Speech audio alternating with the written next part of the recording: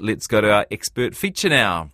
Moving to a new city or to a new country is an exciting time for a family, but what's involved in moving the furry four-legged members? Easy to book the kids a plane ticket, but for our expert feature today, we're looking at moving pets and what's involved. If you have a question for our expert, you can text me on 2101. Karen Duncan-Caley from Move My Pet joins me now. Hi, Karen. Hi, how are you? Good. It's really nice to have you on the show today. What were you doing before you were doing this? I was actually a canine hydrotherapist who used to swim dogs for rehab. Oh my gosh, that must have been interesting. It was very wet. What made you move into this area? Kind of fell into it, actually. I was working at the vet clinic where someone else was actually doing this particular job, and sort of one thing to another sort of led to us actually taking it over from him, and I've loved every minute of it, actually, to be fair. It's not wet, so I've been involved with wet animals for a very long time, so I used to be a groomer before that, so it's pretty awesome. I get to meet some pretty special pets that are well loved. Yeah, and most people will be doing it for the first time and maybe only ever doing it once, but you've done it loads and loads of time before, so you can give them a bit of your experience and guidance and I guess reassurance too. Absolutely. Look, with hand on heart, without any hesitation, I'd put my own animals on a plane and take them to where I was going to be living next. Is it always permanent moves that you're dealing with, or is it sometimes, do you ever get people taking their animals on holidays with them? We've had the odd one that's doing holidays between New Zealand and Australia, which is easy enough done. You just need to have the funds to be able to deal with that side of it. But we've had a few that have been regular visitors from Australia. Yeah, okay. We can get to the cost in a bit. Are we mainly talking about going via planes, or do you sort of cover road transportation too? Move My Pet only does by plane. We just don't. New Zealand's sort of such a vast country. Especially the South Island where we're primarily based. It's not fair on animals to be in a vehicle for 6 to 8 hours or longer trying to get from one destination to another when we can get it done in an hour. Yeah, so even though it might be a bit more of a to-do, going into the hold of a plane and the takeoff and all the noise, you still think on balance better to do that for a shorter time in the cage or wherever they are than all that time in the car. Yeah, personally, that's what I prefer. If you think of a plane ride, you get in the scary bits up and the down. The rest of it's sort of white noise and just sitting in a plane. Whereas in a vehicle, you've got temperature variances, you've got stops and starts, you've got corners. That's quite stressful on an animal. They're not able to... and car seats aren't designed to hold on to an animal or a cat either. So, there's a lot of movement within a vehicle. So what does the day look like for a pet taking a flight to Australia? To Australia, so depending on the time of the flights from New Zealand to Australia, it's pretty simple. They just need to do a vet check here in New Zealand with an MPI approved veterinary health, an approved veterinarian. With the MPI. So it's just a vet check. They get treated with a Drontal worm, a frontline flea and tick treatment, and with that they get the export certificate signed to say they were fit to fly and they've met the requirements to enter Australia, which is the 2 treatments. And after we've got the export certificate, we just need to check them in with the airlines. So the airlines are checking to ensure that the crate that we've provided is up to their regulations and standards, as well as the IATA standards, which is international travel for pets internationally. So once they're checked in... Sorry, just to go backwards, presumably you have to tell the airline they're coming at some point to buy a ticket, or how does that part of it work? Yes, sorry. So prior to all of the vet checks, etc., you get in contact with a pet transporter like myself. We provide a quote, and then from there, once you accept it, we get some information from you, and then we look after your pet's booking. Okay, so then the big day comes, and where do you meet the people? Where does the pet meet its cage? So depending on generally when we're talking to our clients, when they first approach us, we're asking if the dogs are crate trained. If they're not, then we do recommend they get crate trained. Crate, that's a nicer word than cage. Sorry, I'll try to say crate. Yeah, okay. Yes, crate training. That's like, hey, look at this fun and not at all terrifying thing. Should we have a little practice? If you go back to when an animal or when a dog is really frightened, what they tend to do is they go and run and hide into a very small den-like environment. So a crate actually becomes that den environment. Yeah. When people sort of get all upset about the crate as such, I liken it to the crate being like their bedroom or like my bedroom. So my bedroom is, I don't invite everyone into it. It's my solace area where I get to lie down and I'm peaceful and restful in there. No one bothers me. And the crate should be the same thing for your dog. Yes, that's a nice way of thinking about it. Do you buy a crate or do you hire or borrow one? Going internationally, it's cheaper just to buy one outright because the cost of getting it back again is just as much as sending your pets. So generally speaking, you do purchase the crate. Okay, so you've purchased the crate, you've purchased your ticket, you've hopefully given your dog a bit of crate time, maybe a little bit different for cats and dogs, right? They might have a different approach. Cats we definitely do not suggest crate training. The more you put a cat into a crate, the more upset they get. The more upset they get, the more you have to fight with it. So we just want to keep everything as stress-free as possible. So with a cat, I just highly recommend maybe having the crate sitting around so they can investigate it and look at it, and they'll willingly usually go in to investigate it, but I wouldn't lock the cat up in there until it's time to travel and then just move the cat all at once.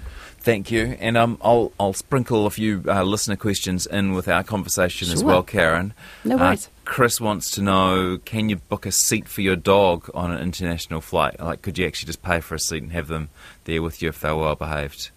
If they've gone through the guide dog, if they're a guide dog or a hearing dog, then you're able to do that with your pet. They can't sit on the seat; they need to be on the floor next to you. But for your pet animal out of New Zealand, they need to travel as cargo. So no, they can't. Okay, and we'll talk about what that experience is like for them shortly.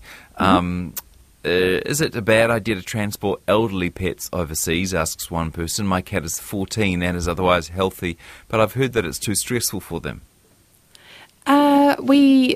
A couple of years back, I had an 18-year-old cat that we shipped to Perth. So it was quite a big trip for the cat. And honestly, she was fit to fly, so the vet had no issues with her heart or her lungs. And she got into her crate and she stepped out the other end, had a yawn, and then went back to sleep again in her new house. So I don't think, or I don't believe it's stressful on the animals. I believe that the up and the down bit's a little bit like, oh, what's happening?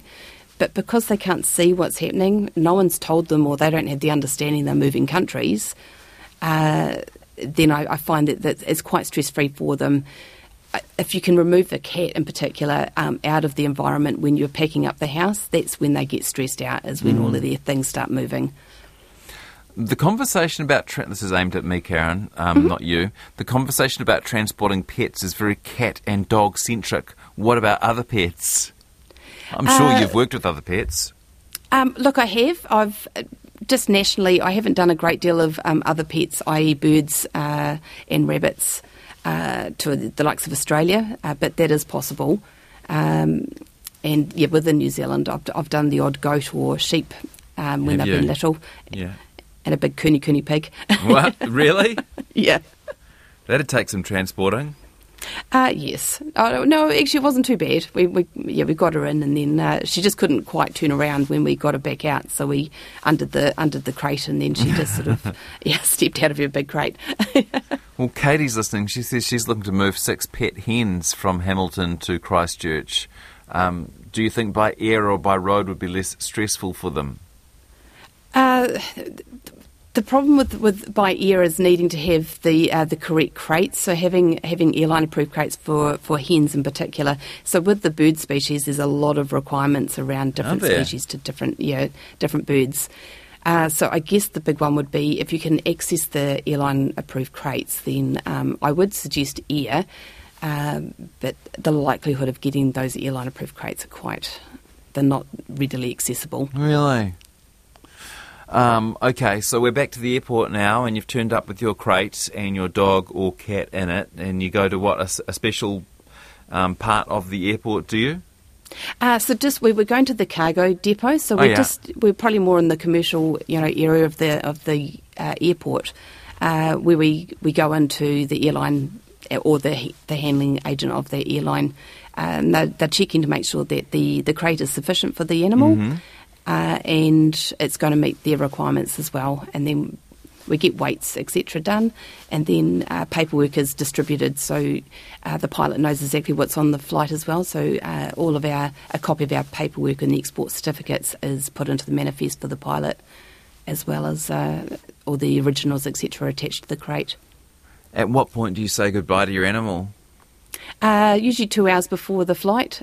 So with the dogs, we definitely, give them a good walk around and have a chance to go to the toilet and stretch their legs before they curl up and go to sleep for a couple of hours. And they just go through one of those things with the rubber flappy curtain like all our luggage does, do they? No. They're wheeled out on on a trolley, or if they're a larger animal, we normally go around to the back of the depot area and we lift their crates down onto what they call a PKC unit. So it's just a nice flat unit that they travel around, then up and down into the plane. Mm-hmm.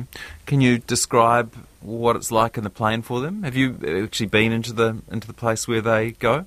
No, I haven't actually been out onto the tarmac, but my understanding is that they're in, depending on the cargo involved with that particular aircraft at the time, there's what they call the boot, which is a small area up the front or the back of the plane, and then they've got the main cargo hold area. So if you've got some larger animals and they're travelling in the larger cargo area, they're locked into down the bottom, and it's quite dark. And like I say, once they get locked in there, the worst bit is the revving of the motor and taking off, and then also the landing. But it's all over and done with very quickly. Yeah. Paul is listening. He says, we've done this twice now. It sounds simple, but the costs can be high. A medium-sized dog costs $5,000 to $6,000 New Zealand one way. I'm not sure where he's talking to, but does that sound ballpark to you, Karen? Well, I recently just sent a Labrador to Brisbane, and you're looking at 2,770. So that was that particular dog. So just, I guess it depends on who's doing it and what their costs are. I recommend that you just, ask around, get several quotes. I mean, it's a lot of money, but if you're moving to Brisbane, and what are your other alternatives? Give the dog away. Well, yeah, it's pretty rough on the dog. Yeah. Please ask your guest about travelling with or flying with pugs or similar type dogs. I don't imagine the breed would matter, would it, apart from the size of the crate? Yes, so you've got brachycephalic dogs, which are your pugs and your boxers and all the other squash-nosed breeds out there. There is a lot of requirements and restrictions on their flying just because of their breathing issues that they tend to have with those breeds. From New Zealand to the likes of Sydney, Brisbane or Melbourne or the Gold Coast, we can fly them with Air New Zealand quite easily.